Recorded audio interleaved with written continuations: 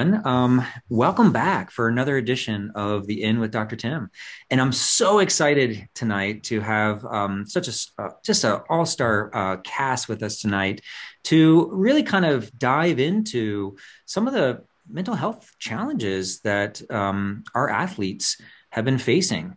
And as Dr. Shane Murphy and I have had some recent discussion on, they are fairly immense. They're not only immense for us as individuals, but they're even more amplified for those who participate in sport.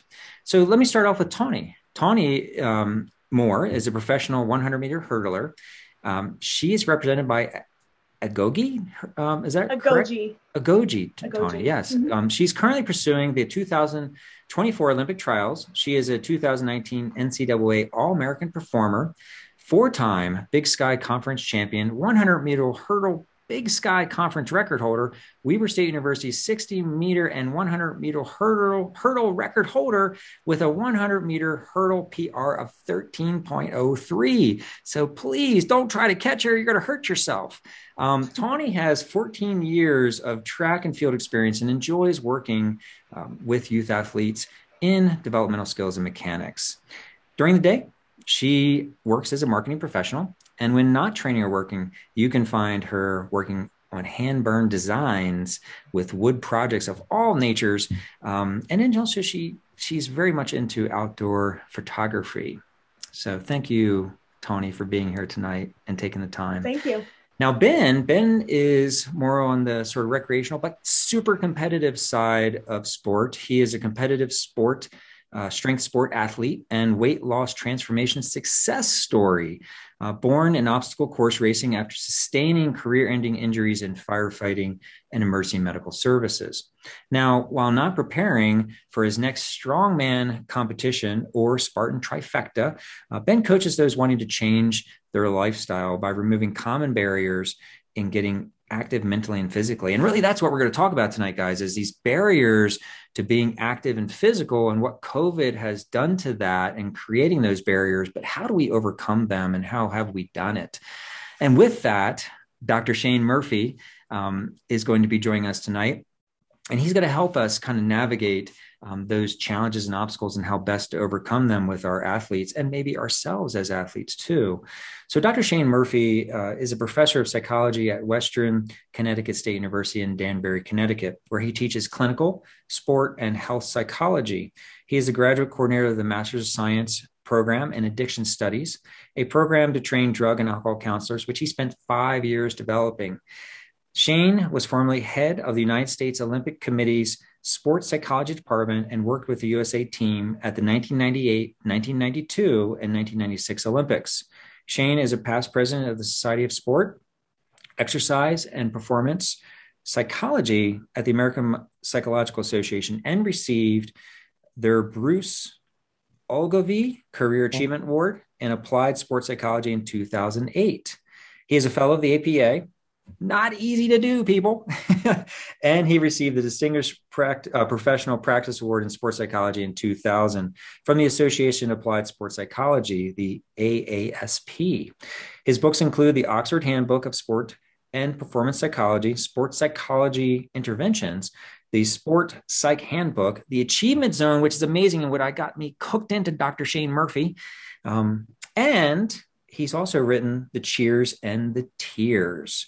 He has given invited addresses in more than 10 countries, including Japan, Belgium, Australia, Portugal, Ireland, and South Korea. His research focuses on the use of imagery in sport, burnout in gamers, and the assessment of psychological performance skills.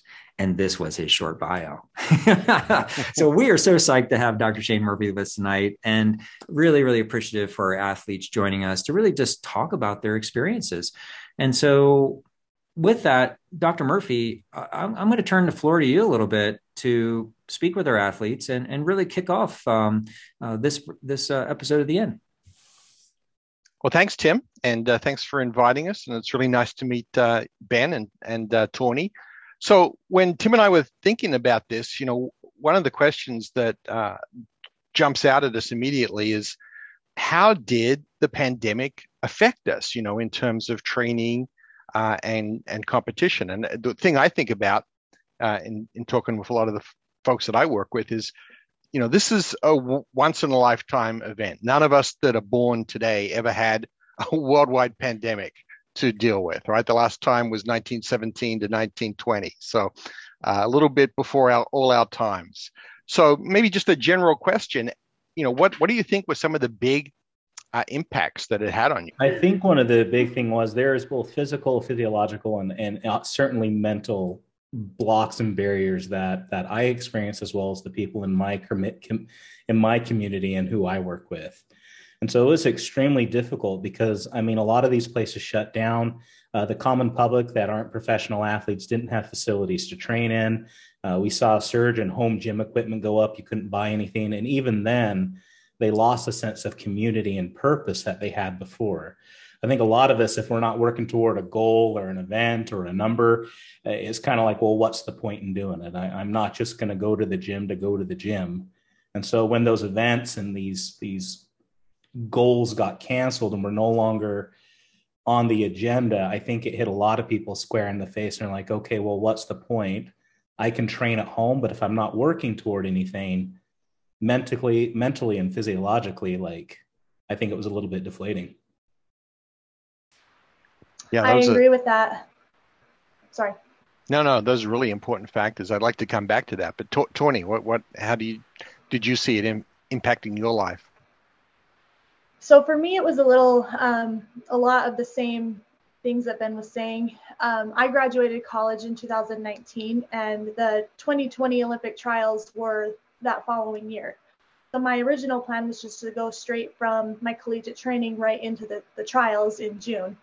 And it was kind of funny because I spent that fall, the fall of 2019, just really focused and more dedicated than ever. I was on the first brink of getting my first sponsorship.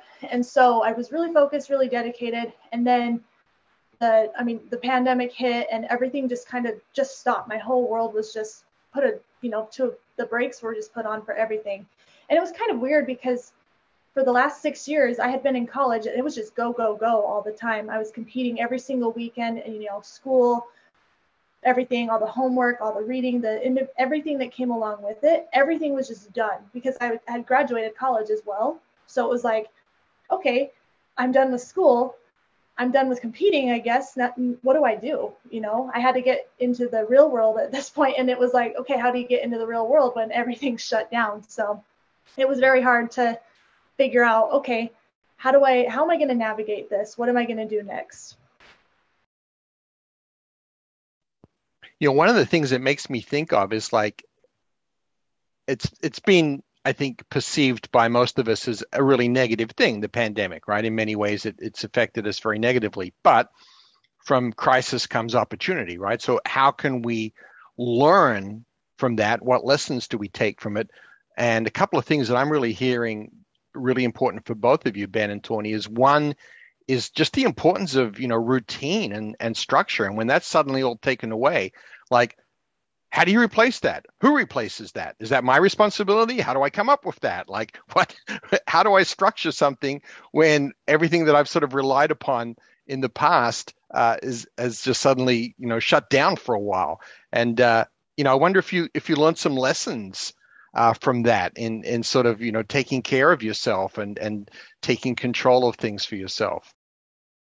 I was just going to say, along with the self-care component of this whole thing, I had to learn that I was not all track and field, that my identity was not placed in just the track and field. Even though that was a big challenge, that was also a really positive thing for me to see, because for 6 years, well, actually up to at that point, it was longer than 6 years, 10 years, that's all I did.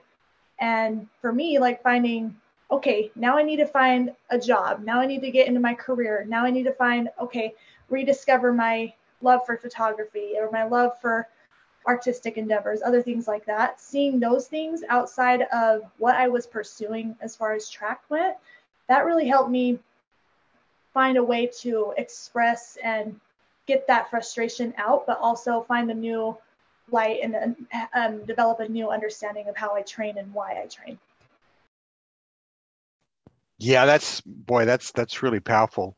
Again, going to make a note of that and come back to that in just a second. But I want to let Ben also jump in there.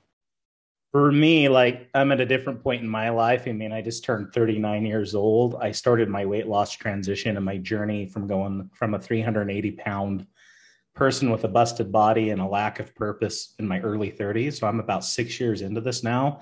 And for me, not having access to those routines and those goals and those objectives was deflating for me. I couldn't realign to another thing. I'm at a point where I have a day career. I have financial security. I have purpose outside of that, but my physical fitness and my strength and strongman and my ability to take care of myself is something that has become so ingrained in my purpose and in my psyche that for me to lose that was almost like losing part of my identity. And so for me, Dr. Murphy, it was really like, what can I do to keep that going? I wasn't really able to go venture in other things, but it was like, okay, what can I do in my home? Is there a private facility that, I could find that I could work within guidelines of making sure I felt safe and those around me were safe? Is there things I can do mentally with my game and visualization as an athlete to see if that could propel me? So for me, it was a lot of finding a private facility. And fortunately, I do have for those of us that are strongmen or powerlifters, a lot of us don't fit into commercial gyms. We'd get kicked out because we're loud and have chalk and can be intimidating and noisy. And they don't have the equipment we use. So luckily I had a private place that I could go to where I'd be the only one in there. We'd have to, have a certain time we'd schedule to come in. And so that gave me, I guess you could say, a life vest to keep moving. And number two, I really focused on my mental game, my meditation, my athlete visualization, going through lifts, going through competitions in my head, and just having hope that, okay, eventually we're going to get back to this. And when it does, I don't want to be ahead of the power. I don't want to be behind the power curve. I want to be ahead of the power curve. I love. Yeah, go ahead, Tim. Oh, I just wanted to key in on something real quick, and it's something I read in your writing, Dr. Murphy, and it's something that typically I guess we're aware that happens to athletes when, say, the Olympics are over, or their training is over, or let's say they have a career-ending injury, per se, that they go through like an identity crisis or like an identity foreclosure, right? In that, I think about the NFL and the professional players, and they built up their whole life for it, and then something happens and it's over, right? And then like what Tony says, what do I do now? And so I think for athletes who I've dealt with, I have seen that be something that they're not quite ready for. And maybe what you're driving at is like, okay, so did COVID maybe prepare us for the future of what potentially is going to be our new reality? But I can hear some of that angst. And even from Ben, who was like, well, this affects like my identity of when I was heavy, like now that's kind of being transposed to the future. So I just wanted to interject there to say it almost sounds like a housing crisis, like there was an identity foreclosure that COVID brought down on us. That happens at the micro level as well. I think after every competition, I get depressed. And I finally went to my coach and I'm like, I had a really good competition. I placed where I wanted to. I hit all my goals. I'm driving home from wherever it's from or flying home, and I feel horrible. I feel depressed. I feel down. And a lot of times we even get physically sick. And obviously there's some CNS issues and some physiological issues that make us. But I think I always end up with a cold or I get sick for a few days after. And I think mentally I'm just drained. And I don't know if I just squeezed all the oxytocin and serotonin and dopamine out of my brain. And I'm trying to recover from that. But I think even outside of a career, I just think on the event level, and I don't know how it is for Tani, but I know in strength sports, I mean, typically we don't go like 5, 6, 7, 8 a year. You prepare for 1, 2, 3, or 4 competitions a year, and that's it. And so after each one, I think it's a little bit more substantial as the impact that Tim highlighted. So food for thought on that. Typically the track season, we're just like nonstop from basically the end of February all the way up until June. And you have maybe 1 or 2 weekends that you're not traveling. And I can kind of relate to that feeling of like, okay, I competed well. I placed where I wanted to, or I medaled or whatever it is. And then you go home and you're like, okay, why am I sad? I competed to the best of my abilities, but it's almost like you don't know where to go next until you can settle into that groove of training for the next thing. That's just kind of my take on it. Well, I think, as Tim said, something that really strikes me, and I've actually heard this from a lot of athletes over the last year. I've done some workshops, here in Connecticut for high school athletes that lost all their senior year of sports. And I tell you, for them, it was almost like the grief process, right? Because like they're not going to get that back. There's nothing in their future that will replace like being a high school senior, But the whole identity thing, as you said, Tim, it's very reminiscent for me of when I used to work with Olympic athletes. And I was very lucky. I helped develop a program called the Career Assistance Program for athletes way back in the 1990s. I sound like my grandfather now. Back in my day.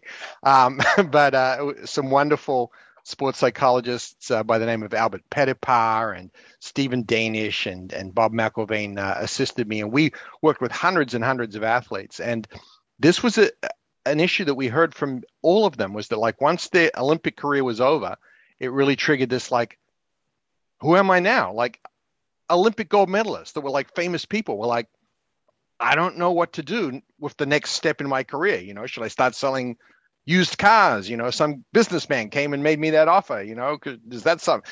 And it's all about really finding what you really want to do. And so in a strange way, the COVID crisis, the pandemic has sort of, I think, maybe helped us a little bit with that. I think, what Tawny's saying is like, she's already confronted some of these issues now. She didn't have to wait till the end of her career. That is a good way to look at it. And I am, even though the pandemic was very, very difficult for many reasons, it really did help me open my eyes to just see that one day, even though the track endeavors are still going to continue, for me at least right now, at this point in my life, but someday they will come to an end. And having the opportunity to have a year where it was everything was just completely stopped and I wasn't pursuing track for one reason or another, having that opportunity really did help me a lot, and it will help me in the future too, for when that time comes, when it is time to quit, to stop running. So I am grateful for the opportunity, even though it was very difficult. Do you think it's helped put things a little bit in perspective too when you compete, or is that too much to ask? I think it has. Now, so when I was starting to train back before 2020 hit, I was so focused on just this goal of training, conditioning. That's it. That's all I slept, breathed, eat, everything was track. And then having that ability to see that this is not all that's important in my life. It's given me opportunity to see that, even though this track meet doesn't go well, it's not the end of the world. And I've given myself the opportunity to say confidently that even if the goals that I have for my endeavors in track and field, if that doesn't happen, it's not the end of the world for me. When 5 years ago, 10 years ago, if you would have asked me the same question, I would have been distraught and would not have been able to answer with a mature answer like this now. But being able to see that there are other things in my life that are just as important as track is, that seeing those things and being able to have the opportunity to pursue them now has given me different directions in my life that I'll one day be able to be okay walking away from it and that kind of thing. Can I just kind of note something really quick? I've heard both Ben and Tawny kind of reference that the pandemic is kind of in the past. And so I think we're still in this pandemic era, right? I'm fully aware, there's events starting to happen and people are starting to do track and things of that nature. But I'm wondering, and I could be jumping in here, Dr. Murphy, are you guys anxious at all? Are you you have some anxiety that things are going to shut down again? Because if you watch what's happening in Europe, it doesn't look good, right? And so there's that kind of question. And then I got another sort of fireball to throw at you, Tawny. I'm going to play like I'm a coach, like I don't care about mental health. I'm just a coach. No, coaches care about mental health, right? But you know what I'm saying? Like coaches are hard driving. They want the last little piece out of your turnip, right? They want the last little juice out of you, right? So some might say, because now you don't have this ultra singular focus of track or nothing, that you might not train as hard, you might not perform as hard. So two-part question. One, how are you feeling about maybe, and just recognizing we're still in the pandemic era, right? It's still going on, that things could happen. And then number two, even though you've had this amazing positive mental health experience, which Dr. Murphy's pointing out, which I think is amazing, it's awesome. I don't think all athletes had that, by the way. Has it affected your training? Has it affected your mental mindset? You know? Yeah, this is a question that I have to bounce back and forth with myself often. And it comes down again to the, like, what's important for me and what do I see myself pursuing. Yes, I do have anxiety about the upcoming season and just the things that come along with the meets and getting to those track meets and the traveling and what the COVID restrictions or regulations, all those things that are going to come along with all of these track meets now.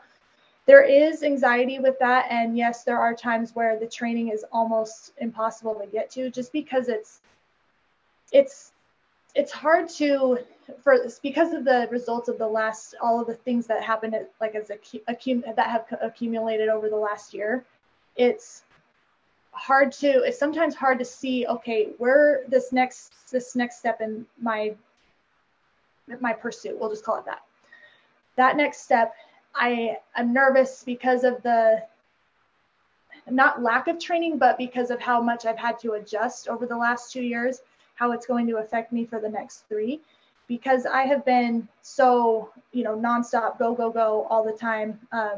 When I was in college to now to this point where I've worked a full-time career for a year now and kind of adjusting to those different things.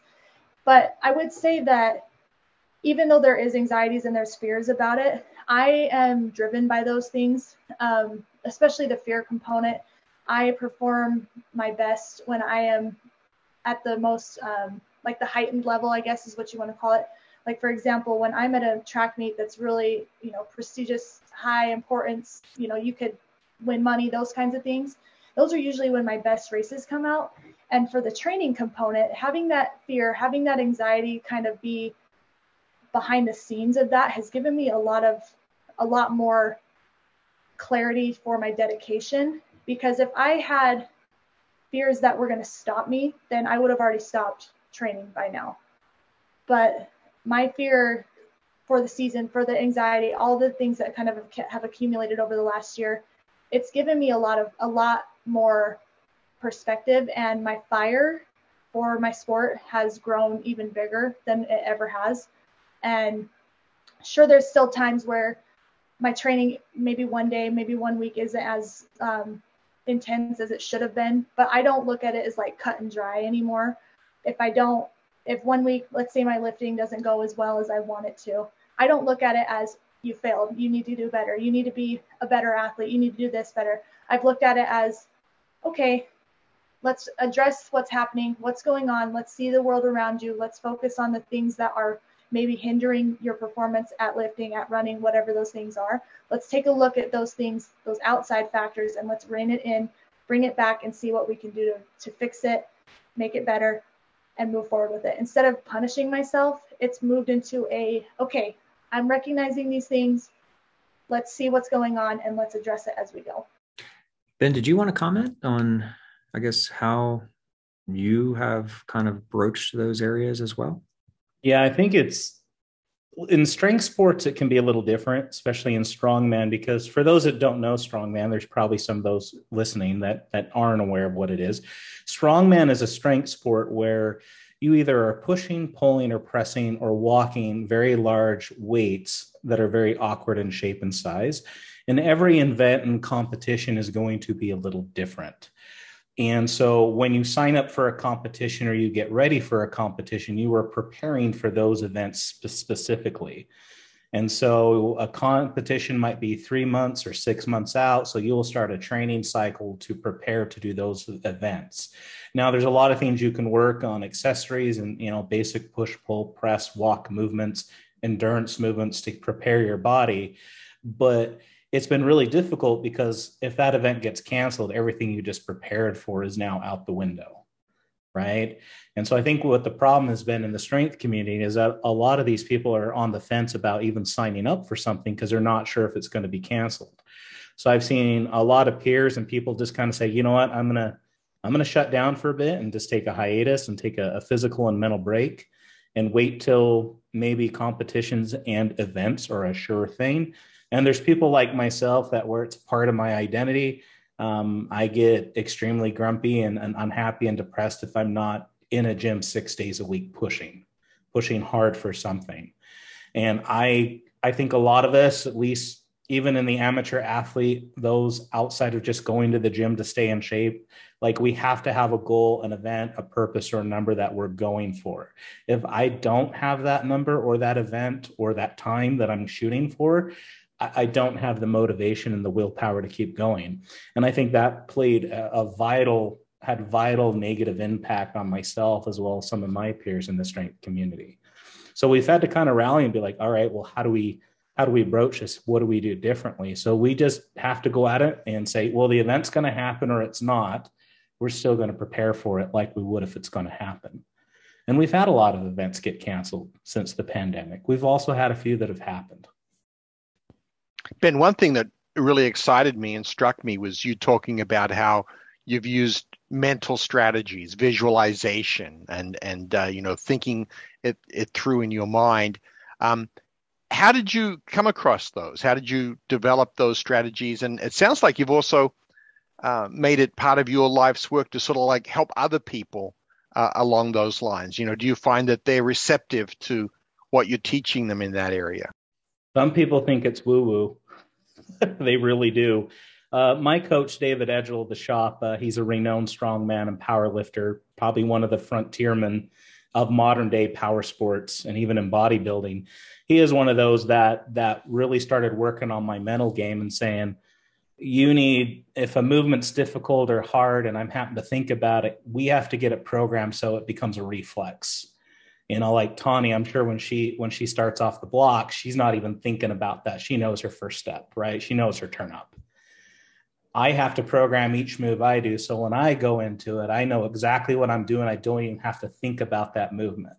That motor neural pattern is such a reflex that I'm not even worried about it anymore.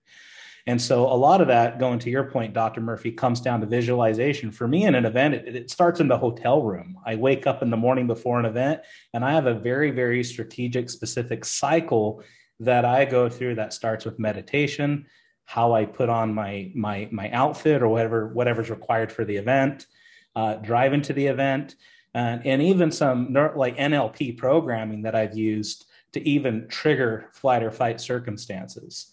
And so that visualization is there. I mean, you look at the heaviest deadlifter in the world was Eddie Hall. He pulled a 500 kilogram lift.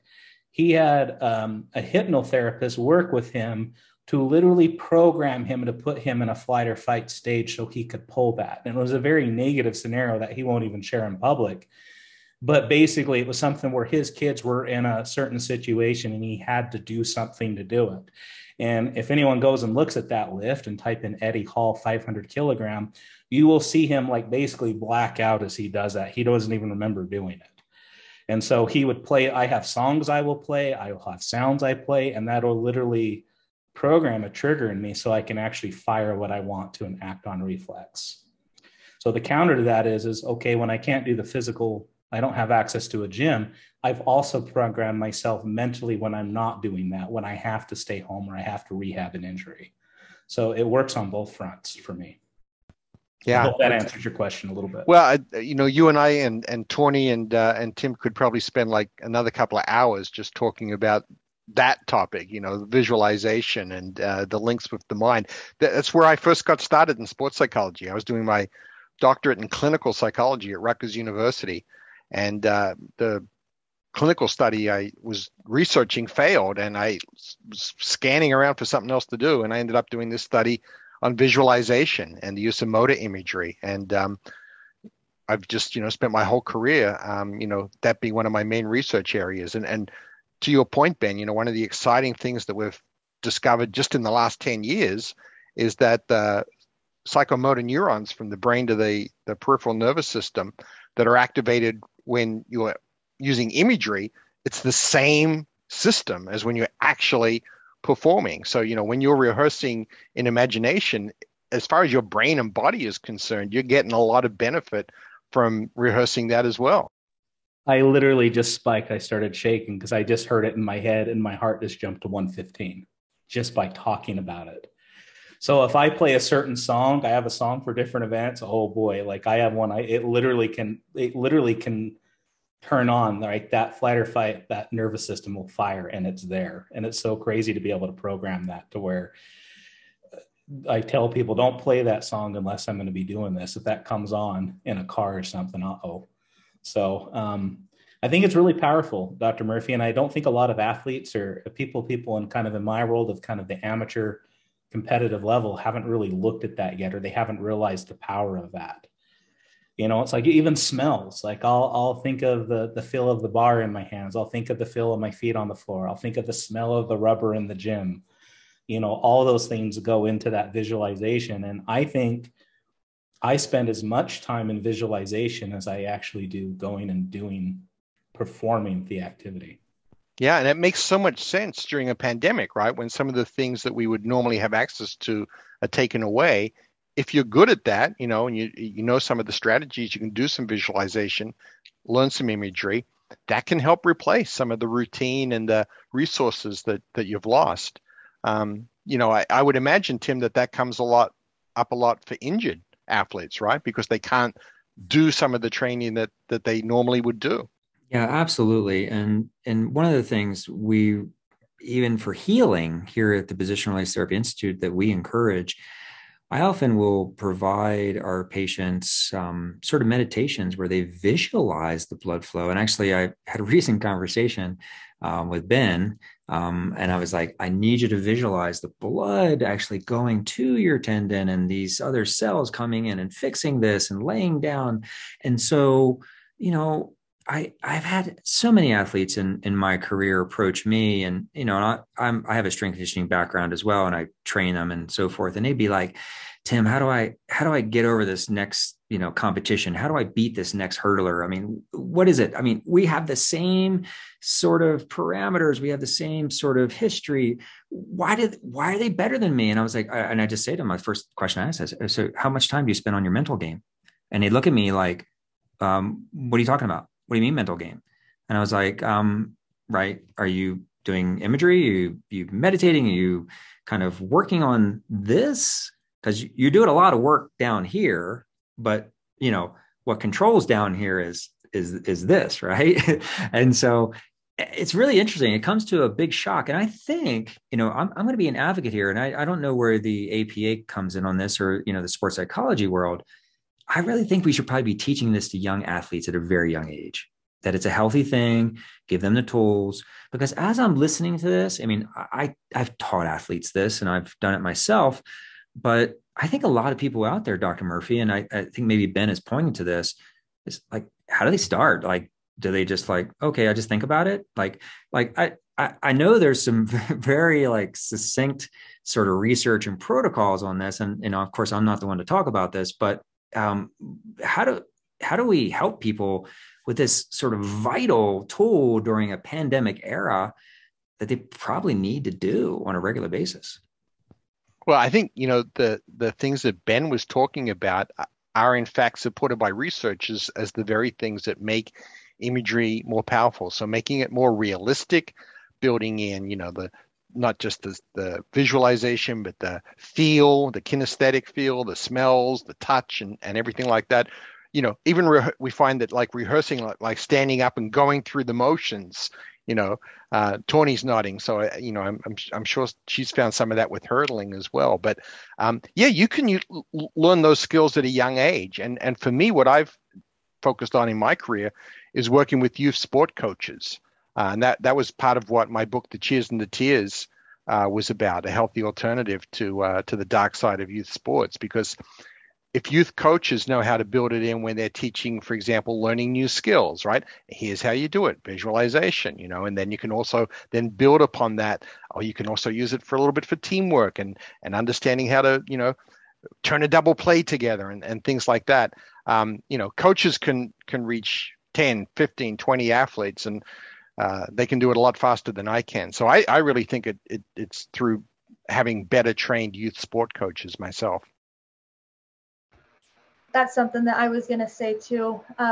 One of the philosophies that I have with my youth coaching, the kids that I work with, is the importance of mental training. I had an opportunity early on in my career where I was able to identify that the brain and the mental capacity that you have and how much power that you realize that you really have once you learn that once you can control up here, you have a lot of things that you can keep centered and they won't go out of control and that kind of thing. I've noticed a lot of youth that I've seen in the past, they get to the competitions and they're feeling ready, they're feeling good. But when it comes to step up to the line, I see a lot of anxiety and nerves and that kind of stuff, and which is normal. That's like you're getting pumped up, you're getting excited. But one of the things I think is very important for coaches, both now and the future, is that we teach them the importance of being in control of what's going on up here. If you are going into a track meet or any type of competition or anything in life, if you're going in scared, not knowing what's going to happen, all these thoughts that are kind of running out of control, that's going to really play a huge role on the outcome of your performance. And if you can learn just to reel it in, keep calm, just take in everything with your senses and be in the moment, that's going to help you a lot. For me, before I discovered that, I was very bad about picturing the end result of the race and having it not go as how I wanted it to go. And that would affect me a lot. I would stumble out of the blocks, or my first couple hurdles were bad, or the time wasn't what I wanted. And I just came to a realization that that's not going to help me at all. So I've learned to teach both myself and the youth that I work with that it's important to see your success and see that time, see that throw, see that mark, see anything that you are wanting and picture it all day long. Like I have a specific time that I've been wanting to hit for a very long time. And I have written that down and it's posted in front of my mirror, in my car. It's everywhere. I can't not see it. And because of me having that everywhere I go, it really helped me see and develop the confidence that I need to go into these track meets without having that fear that it's going to go wrong or having that anxiety that I might mess up on something. Yeah, an emotional barrier is just as relevant as a physical barrier. I mean, in strength sports, we have personal records or PRs, right? And I've seen myself, from a vulnerable standpoint, I know I'm physically capable of moving a certain weight, but I've had times where emotionally, I have a barrier there. I don't think I can do it. And to Tani's point, if any doubt creeps in, it ain't going to happen. And that's one of those things where she says, seeing the actual successful execution of that maneuver, that activity is critical. So before even more important than just the setup and the precursor to doing it, seeing yourself going across that finish line, seeing yourself walk out that lift, that is so important to think of. And I like what Tani said. She said, live in the moment. I think that's one of the most important things. And in a strongman, we have usually 5 events, sometimes across 2 days. I can't be thinking of the next event when I'm currently on the one I'm on. I just have to say, or if I did really bad on the first event, now I'm going to the second event, I've had to really mentally hone my game to say, hey, I don't need to worry about that. I'm only going to focus on what I'm doing right now in this moment. And seeing myself do that and complete it and finish it at the level that I know I can do. Yeah, absolutely. The mind is such a tremendous tool for potential, to be able to lift us. But we can also be our own worst enemy when we start thinking in the two enemies are really thinking in the past, like, oh, how did I make that mistake? What a stupid thing. You're beating yourself up for it. Or, as you said, Ben, like thinking in the future, like, oh, what's coming up next? I need to worry about that. Like, no, you can't do either of those things, right? You have to train the mind to be able to focus right into the here and now. How has COVID changed that for you, Tawny, Ben? Because, there's a fair amount of anxiety out there and fear and doubt, okay, revolving around a lot of things. Like, even as an athlete, like if you decide to get a vaccination, what's that going to do to me, right? What if I get COVID? What if this happens? So, it's challenging enough for us just living our lives, just doing our thing, going to work. But then we pile on that, sort of athletic endeavor that both of you are attempting to do, which is fairly large. How has the pandemic and these doubts and anxieties and these other factors around you, how have they affected you? And I'm just curious of both the short-term and potential long-term effects for you. I think it's what happens if I can't get back to what I was where I want to be. If I've been delayed 18 months in performing or executing, it's just COVID's like an injury with an unknown outcome if I'm going to be able to return to what I want to do. So with COVID happening, it's like, well, I'm only getting older. Someone like Tawny, Olympians only have so much of a shelf life. I don't want to say that in a negative way, but they only have so much of a window, right? Before someone younger and fresher it's going to be able to come in and do more, right? And I think that's the same thing with any athlete. And so as we're being delayed and stalled and postponed and not being able to go work out or go train, it's like, okay, so when the time, is it ever going to come back? And when it does, am I going to be able to execute at the level I was before or greater? Are my goals and dreams shattered? And so it feels very much like an injury with an unknown, emotionally and psychologically. I'm like, I don't know if I'm going to be able to come back and do what I wanted to do or perform at the level I even was before. Yeah, I agree with that. That fear that you may not reach where you once were. It's always been in my brain, like that whole thing since COVID started has always been like, oh no, if I have to stop for a whole year, how do I get that back? How do I get 12 months of hard training back? And it's hard. It's not, I don't want to sit here and sound like, oh, it's easy, it's fine, just kind of get over it. It's not. It's something that I think it's individualistic versus like a general consensus. I think we all can say that, yeah, it's hard, and there's always those little doubts, and there's things that are going to creep in, and that's that fear of like, okay, if I don't, like, what am I going to do if I don't get to that point again? Or what are people going to think, or what am I going to think of myself? That kind of thing. I think that we can't, in order to live happily here and now, kind of going back to the being present, in order to be happy here and be able to, again, be present in the moment and to really take in and just be here in this point in time, we can't focus on those what ifs. We can't focus on the doubts. Who knows what's going to happen? Like we were saying earlier, who knows, like if another pandemic is just going to break out tomorrow? We don't know. I think that it's great that we can recognize what has happened and what the last year and a half has taught us, and really take those things and learn how to say, okay, yeah, we need to be realistic about, there is a possibility that might happen. I may not be at the level, or may not get to the level I once was, and somebody else might come in and, like Tim was saying, kind of take my place, if you will. But I don't think that those possibilities should hinder us for still pursuing things that mean a lot to us. I'm really big about following your heart and following your dreams and pursuing what you want to make happen, even though disregarding anything that kind of comes your way, hurdles, if you will.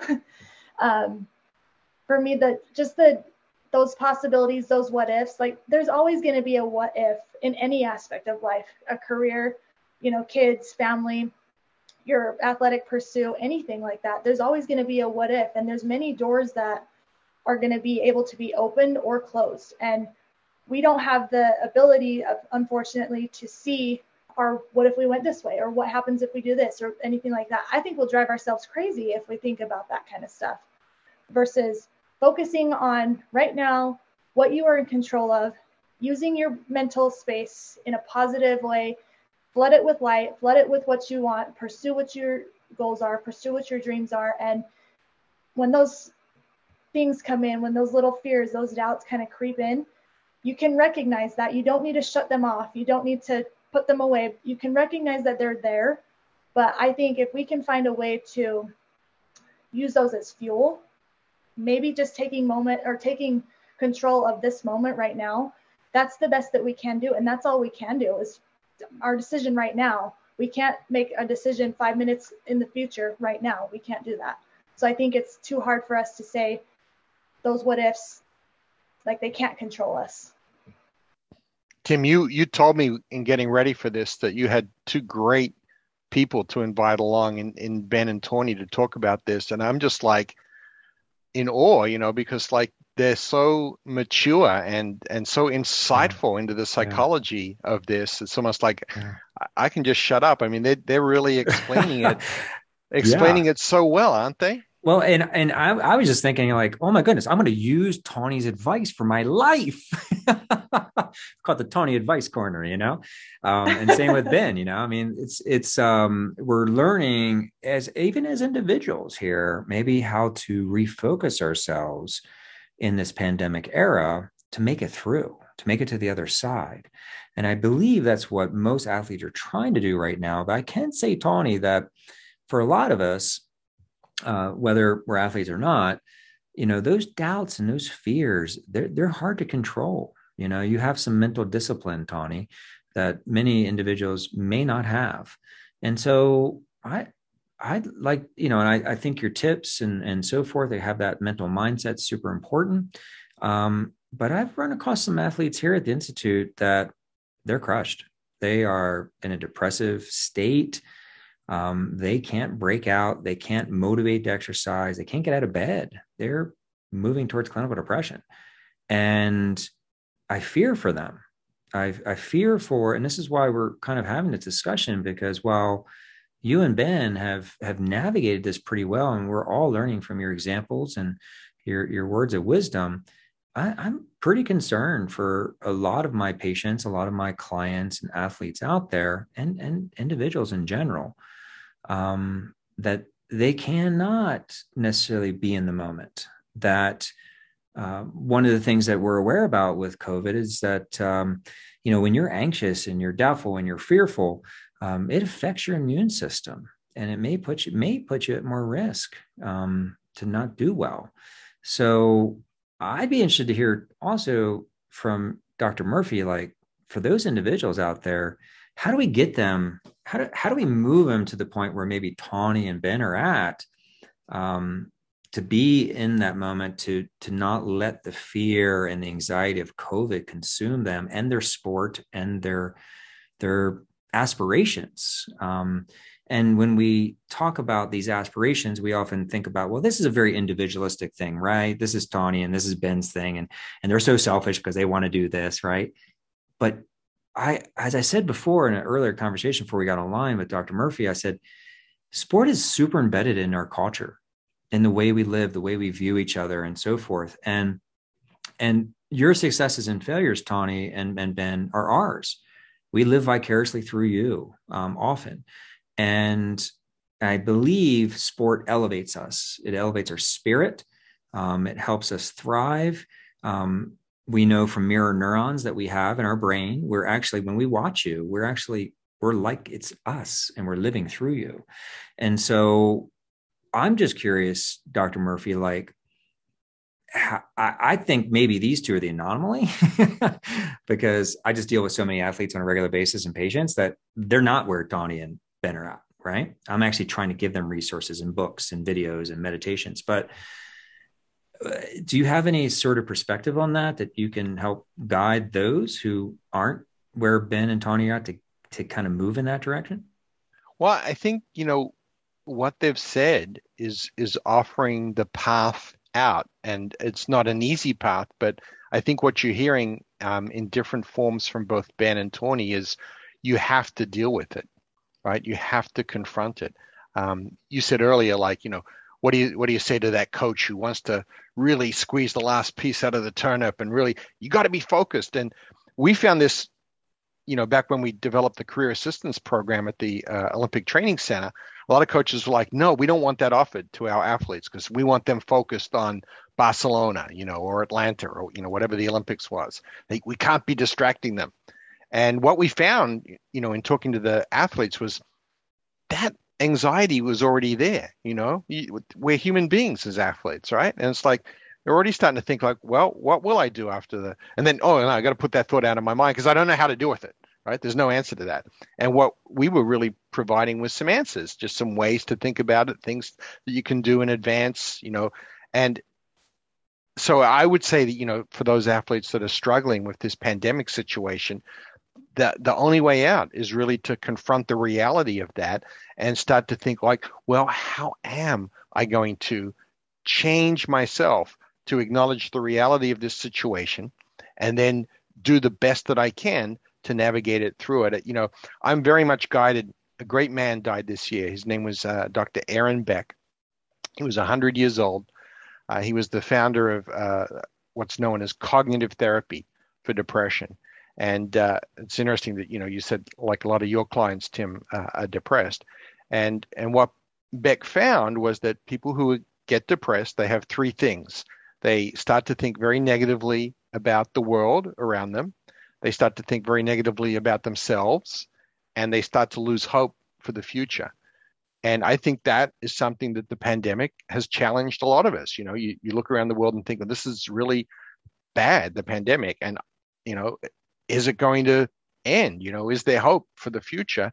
And I'm not handling this well, And Beck said the only way to change that is to change your own thoughts, to change the way that you think about it. And it's hard work. And there's no one easy answer for any one individual. As Tawny said, it's going to be different for every person.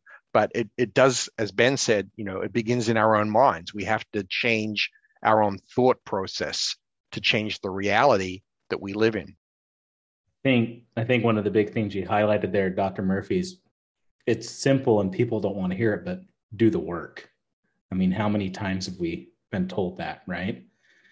And I think strategically, and I guess from a general perspective, I believe, and the people who I coach, I believe life is built on tolerances. As long as we're willing to tolerate something, we will not move into a growth change, or we were not willing to move into a position of change. It's when we are no longer willing to tolerate something that we will tend to want to institute a change or institute growth. And we know that there's no comfort in the growth zone, right? And so I think a lot of the things that were highlighted by Tawny and yourself is like, okay, what are the easy wins I can get now? What are the short-term things that I can do right now this week to help navigate this, change my mindset, and program my optic on how I'm going to approach this? Because if I think of the COVID if I look back, I'm like, it's been almost 2 years. Like I've been working from home for since March of last year. I've been in my home. And I look at these people and it's not just athletes, but the general populace. I mean, they're not out in the sunshine. They're not getting vitamin D. Think of the depression. Think of all the hormonal changes. In fact, I was at the gym before here, and I saw right on the news, blood pressure, study shows blood pressure has gotten higher since COVID, right? Probably due to lack of physical and obviously due to psychological as well, right? Yeah, blood pressure, weight gain, substance use. I mean, you name it. During the pandemic, it's all been up. Yeah, and so I think what we're talking about tonight is a pivotal concept and a pivotal thing that needs to start being coached and talked through. If I was a counselor or a psychologist or a psychiatrist, I'd probably be saying, "What are you sitting at home before I write someone an SSRI? I'm going to be like, what are you doing daily to get outside? What are you doing to become active? Is there things you can do in your home?" Well, I shared this story, I think, with Ben about just getting out, right? Just going outside. I had a patient just last week. say to me, and well, they were like, one, they came in like, Tim, I'm really tense. I'm stressed out. And I'm like, okay. So this person was from the West Coast. And I was like, I didn't know them. I said, well, what's stressing you out? And he's like, well, I'm really stressed out because I can't get my baby vaccinated. And we haven't been outside in a year. And I'm like, hang on. You haven't taken your child outside in a year? Oh yeah, because I'm afraid they're going to get COVID. And then I was like, I think the chances are pretty low if you go outside with your baby out into the sunshine and go outside. And they're like, no. I got to have the vaccination first before I take them outside. And this is coming from a very college educated individual.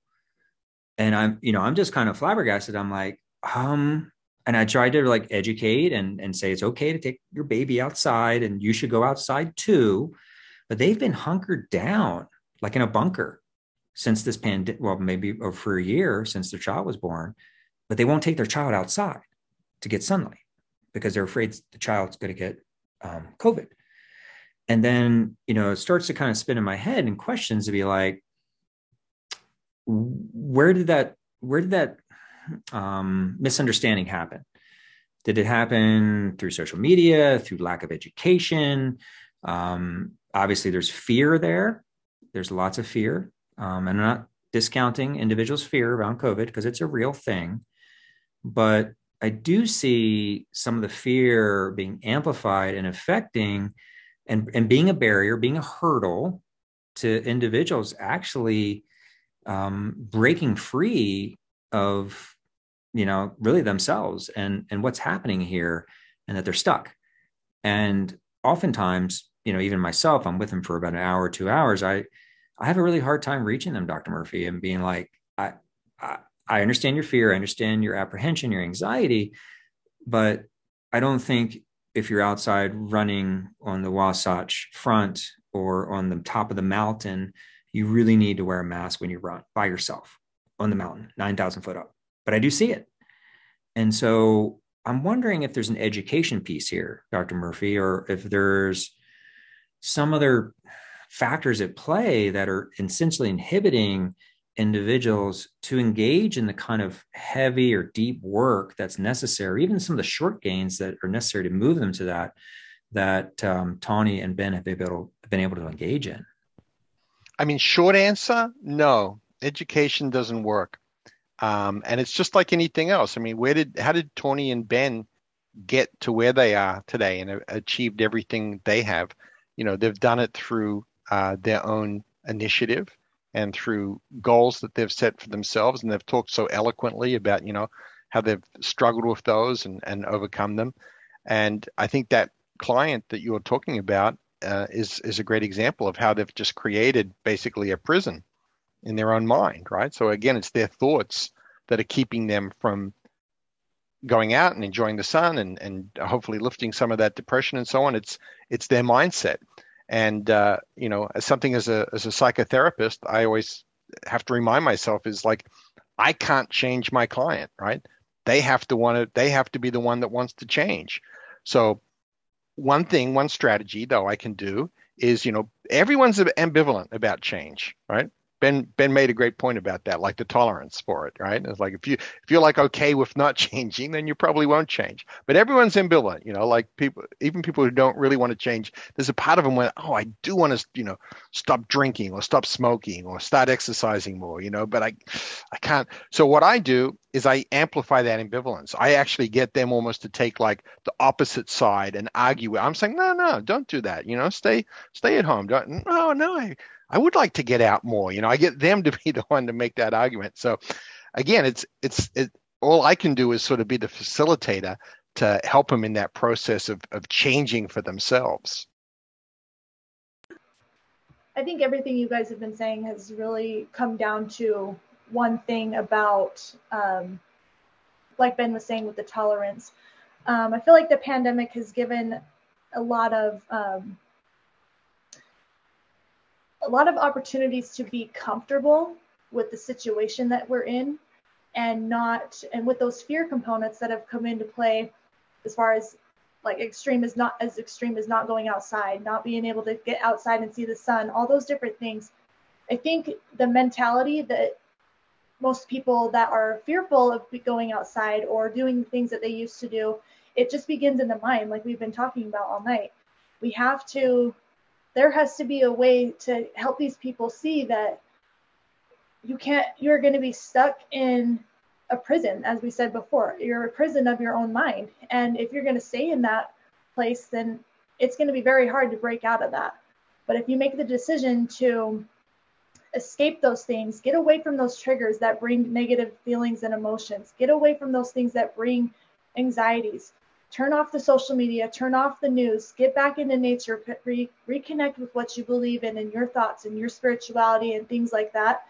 Get back to where you are instead of what's happening out here in the world, and find the things that like bring you joy, those kinds of things. We need to get back to finding those things that bring happiness and love and light and all those types of things, instead of focusing so much on the heavy things of the world. And not saying that we should be ignoring those things, because they are important. But I think that a shift in mindset and making the choice to not remain stuck every day, I think that's going to be important for a lot of people. Yeah, turning off the cell phone and stop doom scrolling.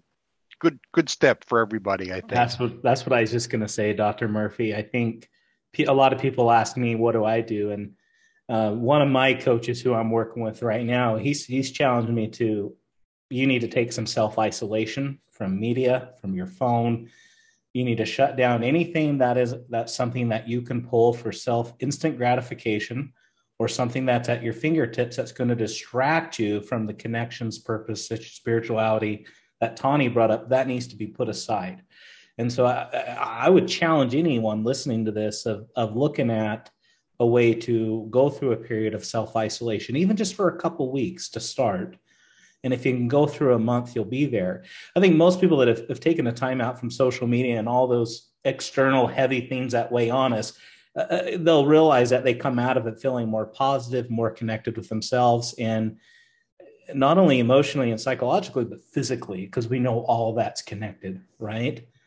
I wonder if we could take the population and check everyone's cortisol. I wonder how much higher it would be compared to what it was before the pandemic. I'm like, weight gain, absolutely. Stress.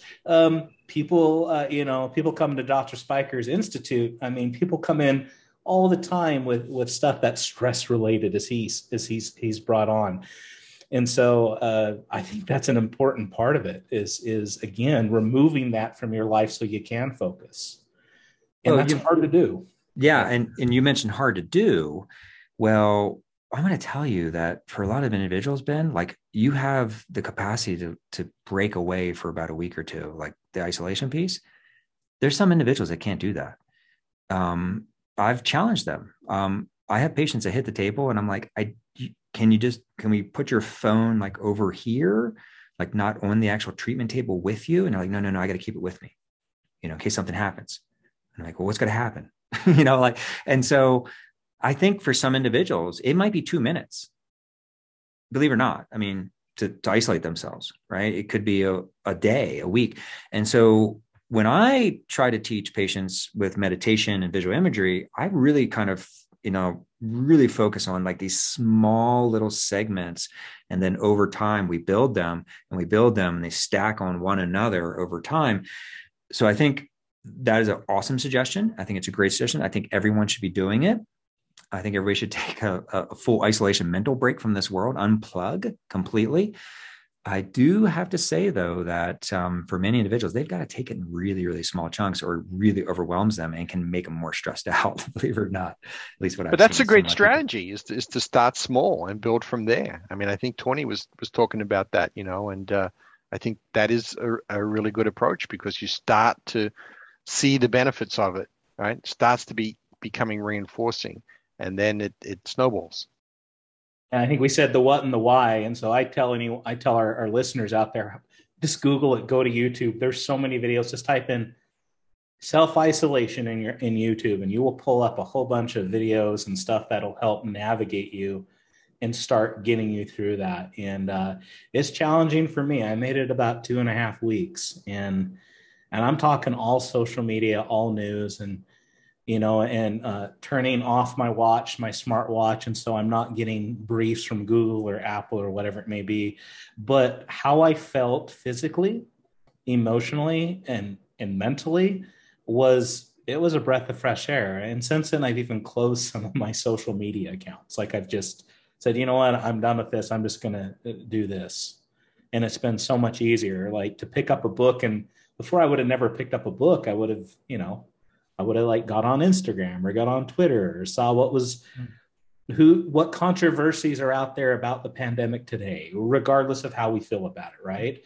I feel like that was just giving me more confusion than clarity. And having that isolation has allowed me to follow my instinct and learn to trust my instinct, which is now translated to my athletic abilities and my ability to execute as an athlete, which is another point.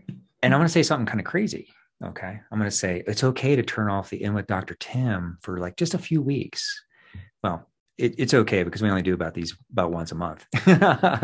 But I do think the isolation piece is important, and just, and we'll post up a little later some of the resources of, that are out there, some of Dr. Murphy's work and others that can help guide individuals. But it is correct. There's a lot available out there. And for my patients, sometimes they just get overwhelmed with the whole meditation thing.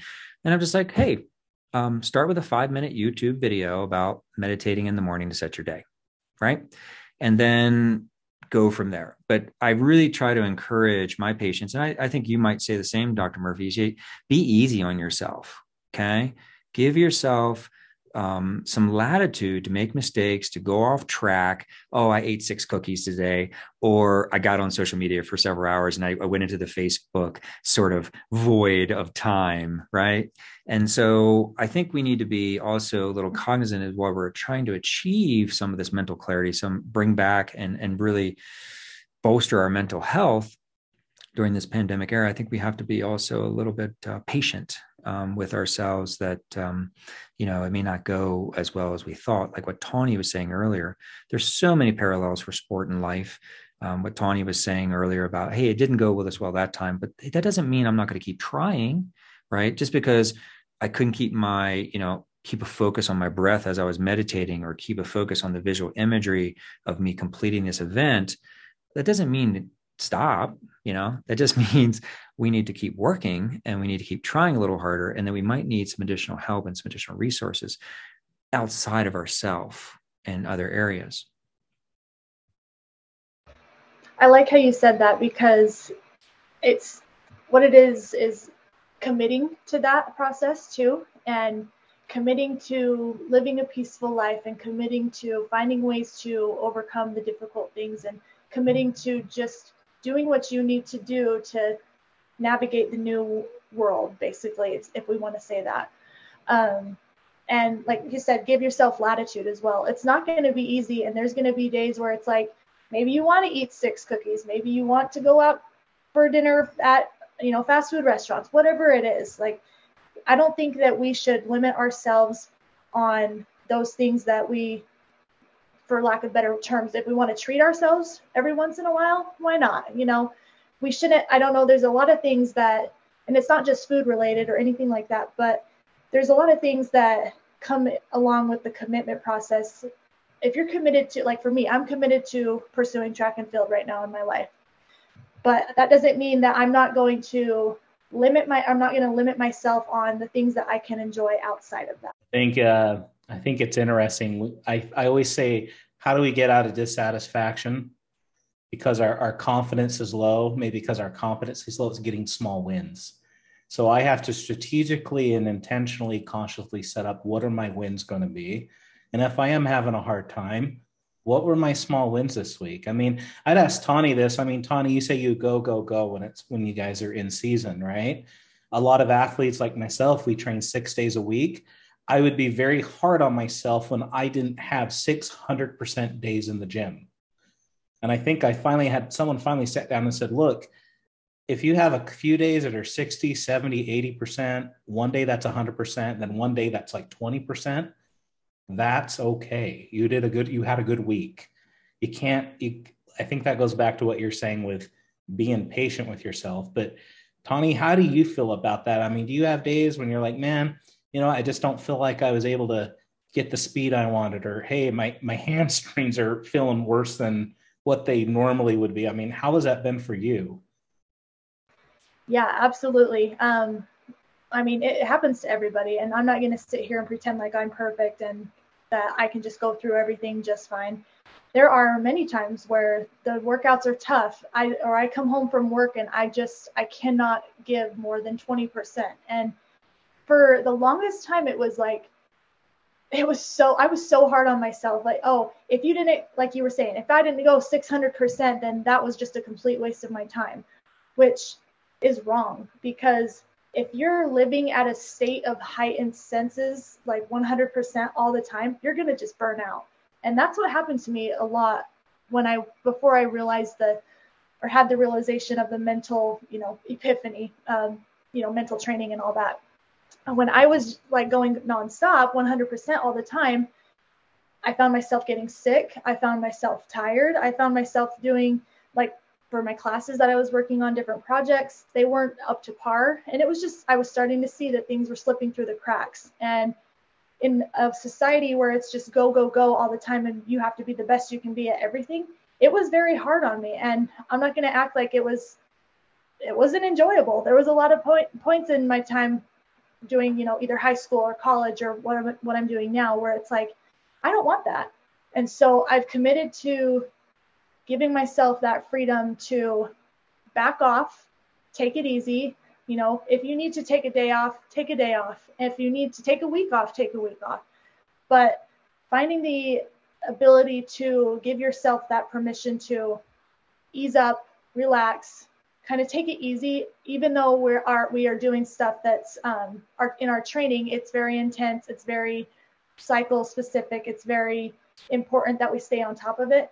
It's also important that you make time for yourself and make time for your mental space and your body, and listen to your muscles. If you hurt, you can't perform at your top level if you're in pain and you physically can't walk because your muscles are so sore.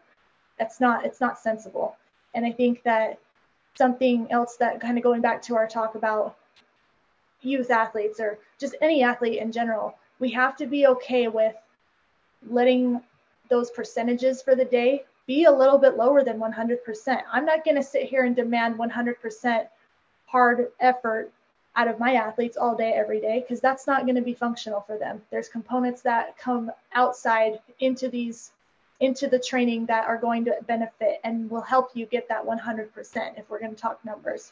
The things that are like mental training, or what's happening outside in your home, or me caring about them as a person versus an athlete, or me caring about myself as a person versus an athlete, that kind of stuff, and recognizing that helps me a lot. Yeah, and I want to thank you both for pointing out the reality of that, because certainly research in sports psychology backs you up 100%, right? That the road to burnout is when you are dictated to by what other people outside are saying. You have to do this, you got to go 100% all the time. And you're both saying, like, no, it's okay to set your own goals and to set, one day is 100%, one day is 80%, and then have a 20% rest day. That's fine. Even a 0% rest day every now and then is fine. It's the road to good health.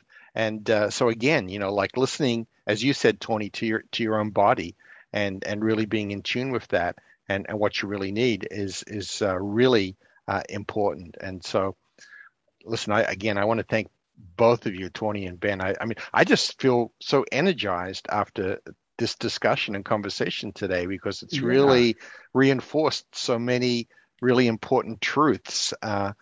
It's about training smarter, not training harder, right? Yeah, absolutely. And training smarter for mental health as well, right? And so we know the mind-body connection, and to bring both of those together is going to really sort of engender a sort of a well-being that we need to achieve, not only to be functioning here in our society as contributing members in a positive way, but also to be able to excel as an athlete. And I really applaud the work that you've done in that area, Dr. Murphy, but also the insights and those truths that Tawny and Ben have brought forward. I think the challenge in this time and space, and really in all time and space, but even more so in the pandemic era, in this COVID pandemic era, so how do we hold on to those truths? How do we sort of capitalize on those truths? How do we put them into action, right? And I think, Tawny and Ben have given us some really awesome action items for us out there, not only as individuals, but also as athletes, to say, this is how we put it into action. These are the sort of mental mindset techniques that we're using that have enabled us to move through this pandemic and continue to allow us to move in this pandemic era as athletes who want to make a change, not only for ourselves, but also for others. And so with that, I mean, there's so much that happened here, everybody. I mean, it's hard to kind of unpack like all the nuggets that have come out of here, which make me super excited. We could have like a whole series on all the stuff that you guys mentioned, but I think I'm going to probably bring it to a close here and really just, and something we always ask of all of our presenters that come onto the end, because, we're trying to present here at the end just cutting edge topics to improve your health and performance. And I believe that's what's happened today, but the world continues. Your impact continues. Your place in everyone's lives continues. So with that being said, and maybe we start, from Ben and then Tawny and then maybe Dr. Murphy, what impact do you want to have on humanity? And we'll start with Ben. That's a deep question, Tim.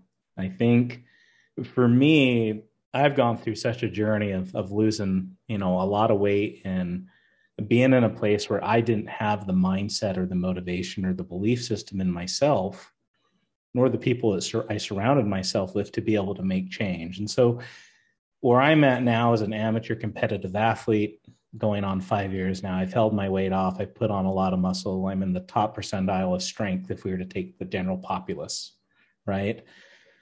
For me, I want to take that and bring it to people that are not athletes, because I bring a perspective where there's people out there that don't know how to get active. They don't know how to go to the gym.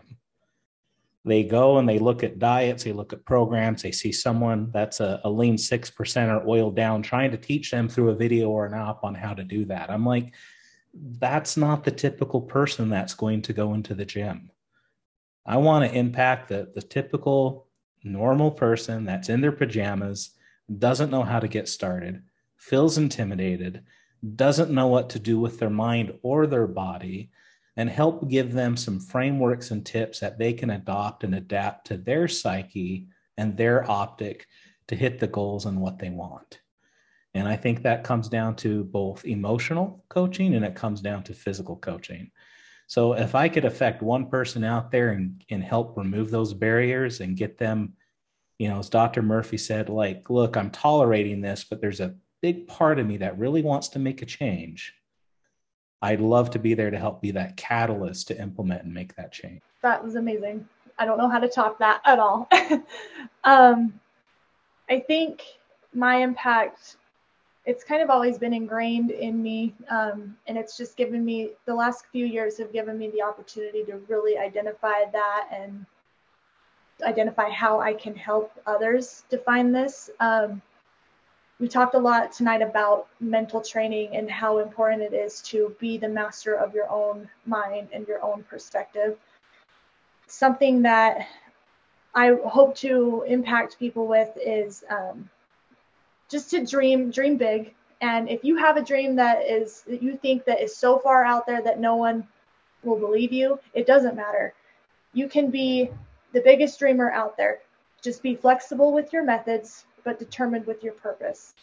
I think it's important that we are able to set those goals and set those dreams and have those things in our lives that give us that hope and give us that desire and give us something to pursue, no matter if it's lifting, no matter if it's running, no matter if it's a career path, whatever it is that you are passionate about, I think it's important that you hold on to those things and you pursue it. And, I mean, even if it's something that comes along, like an injury or a worldwide pandemic, whatever it is that comes your way, find some way to still make it happen. Be stubborn with your purpose, make your dreams happen, and no matter what, just keep going for it. There's ways to get around the stresses. There's ways to get around anxiety. There's ways to get out of depression. There are so many things out there that are good and full of light and love. And I think it's important for us to identify those and really hold on to those things and bring them with us wherever we go.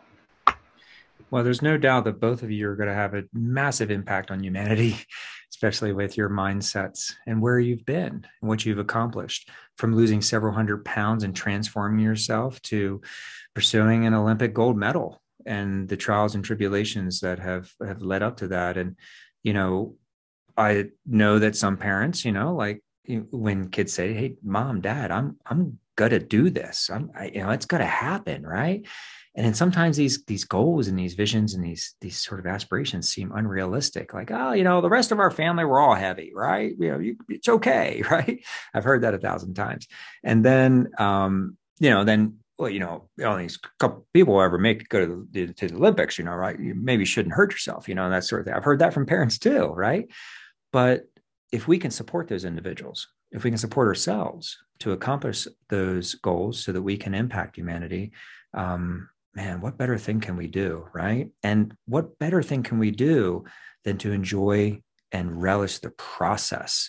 As Tom Bilyeu will often say, success is not guaranteed, the process and suffering is, right? So if we can literally sort of identify that the process is going to enable us to grow and to help others, and not only to help others, but help ourselves, and not be so focused on like, I got to get that 100% all the time, that if we can just kind of attune to the process, and it applies for business too, right? We all have goals in business as well, but the process really is probably the most enriching thing versus I just competed. And maybe that's why we're a little down, because we enjoyed the process so much, right? It made us grow. Yeah, and I smoked my nervous system and all the happy chemicals at my brain mix. Yeah, I love that, Tim. And I think it's hard. And I think we got to really evaluate who we surround ourselves with as well, because we all know that people have a hard time picturing other people doing things that they don't think they can do. And so if someone doesn't think they can do it, then they don't think I can do it. And we've had that happen before. And so I think that's an interesting point you bring up, is focus on what you want. That's what Tawny said. If you have a dream, do it. Go for the work. If you have the tenacity and the ferocity to go for it, I mean, despite whatever people around you might say, hey, well, we don't want you to get hurt, or hey, and I was told many times, like, you'll always be a morbidly obese guy. It's in your genetics. And I'm like, no, bull crap. I'm going to change. I need to change. I am no longer willing to tolerate where I'm at in my life, and I cannot dig my way out of a hole. And so surrounding myself with people that can help, Dr. Spiker and his team at the Positional Release Therapy Institute, they put me back together whenever I break something. Surrounding myself with other like-minded athletes, and surrounding myself with a community that's going to help positively influence and support me is another big part of that. But above all, I have my boundaries, I have my purpose, and I have my identity, and I have my dreams, just like what Tawny said. Dr. Murphy, I and many other people out there are fully aware of the impact you've had on humanity, which has been quite impactful through your work as a sports psychologist and advocates for healthy youth sports.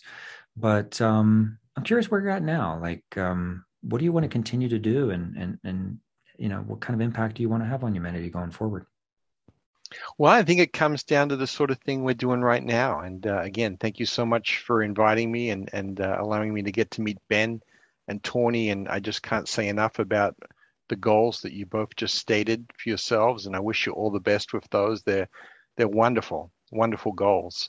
And as you said, Tim, I've been lucky in my career. When I was 21, I left Australia and came to the United States because I wanted to get a career in clinical psychology, and I couldn't get it back home. And pursued my dream of becoming a sports psychologist. And as you said, like so many people told me, even in graduate school, like, what a waste of time. Like that'll never come to anything. Sports psychology it's frivolous. It's not serious. You shouldn't study this stuff.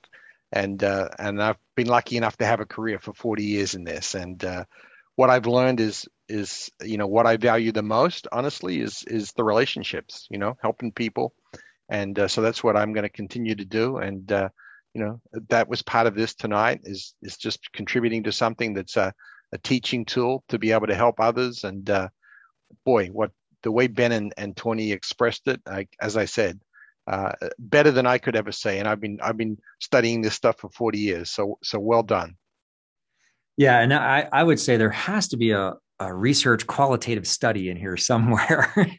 As most people know, I'm also a PhD researcher. And so there's just so much rich stuff that came out of this tonight. And I'm just so super grateful for, really kind of kicking off this relationship with Yugal and how it's going to affect relationships for others going forward, not only with themselves, the relationship with their mental health, their relationship with their physical health, and bringing both of those together, but how those things can help others and in the relationships they have as they move forward, not only as an athlete, but even once their athletic career is over or changes.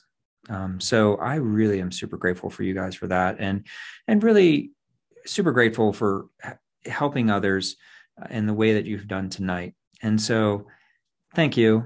And hopefully we will see you again on a follow-up episode of The In with Dr. Tim. So with that, thank you, everyone. And we hope to see you again and hope that you hear us again on a future episode of The In with Dr. Tim. So with that, thank you, good night, and stay truthful to yourself, your aspirations, your vision, your goal, and be stubborn with how much tolerance you have for letting it go. Thanks, everyone.